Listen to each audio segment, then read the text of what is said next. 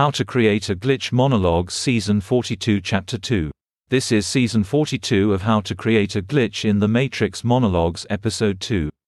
In this episode, we will be drawing our discussion of fault lines back to Episode 9 of Season 39. As explained in Season 39 Episode 9, cognitive dissonance created by trauma prevents verbalization of corresponding behaviors and impedes the natural process of dissolution of dissonant consensualities through affirmational narratives. This means that historical traumas generate dissonant consensualities. Since we know that dissonant consensualities separate ideologically opposed groups, or rationalizations, we can see that fault lines within the psyche manifest as fault lines within society. This means at the root of societal fault lines are historical traumas created by conflict and disaster in its many forms. Ultimately, historical traumas prevent emotional calibration to particular eras in the past, both for individuals and society as a whole.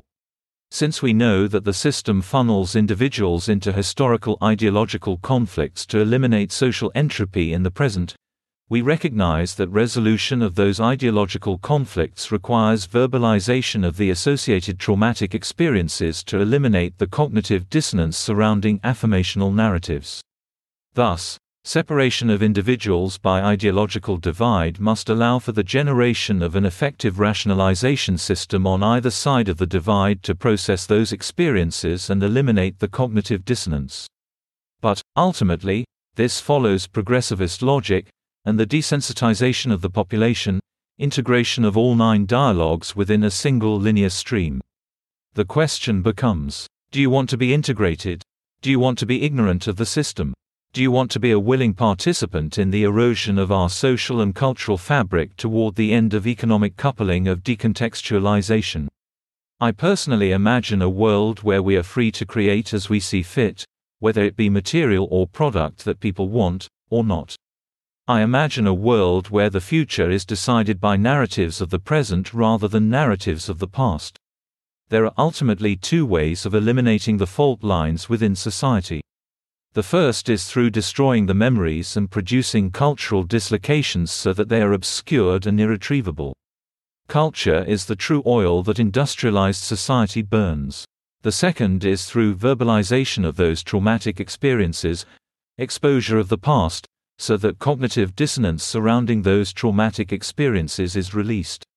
There are essentially 2 directions that the system can go. I prefer the latter. Fault lines are also created by the dialectic between spatial non-consensuality and archetypal alignments. Archetypal alignments create familial links which generate familial and lineal tonics. These links produce a kind of feudalism through consensuality, which aggregates expectation matching intergenerationally.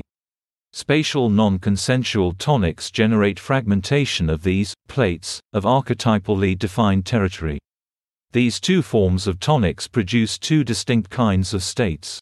One associated with a strong, centralized government, archetypal tonics, and the other associated with a fragmented, bottom-up state, which must be federalist. That's the end of the podcast for today. If you enjoyed it, please like, comment and subscribe.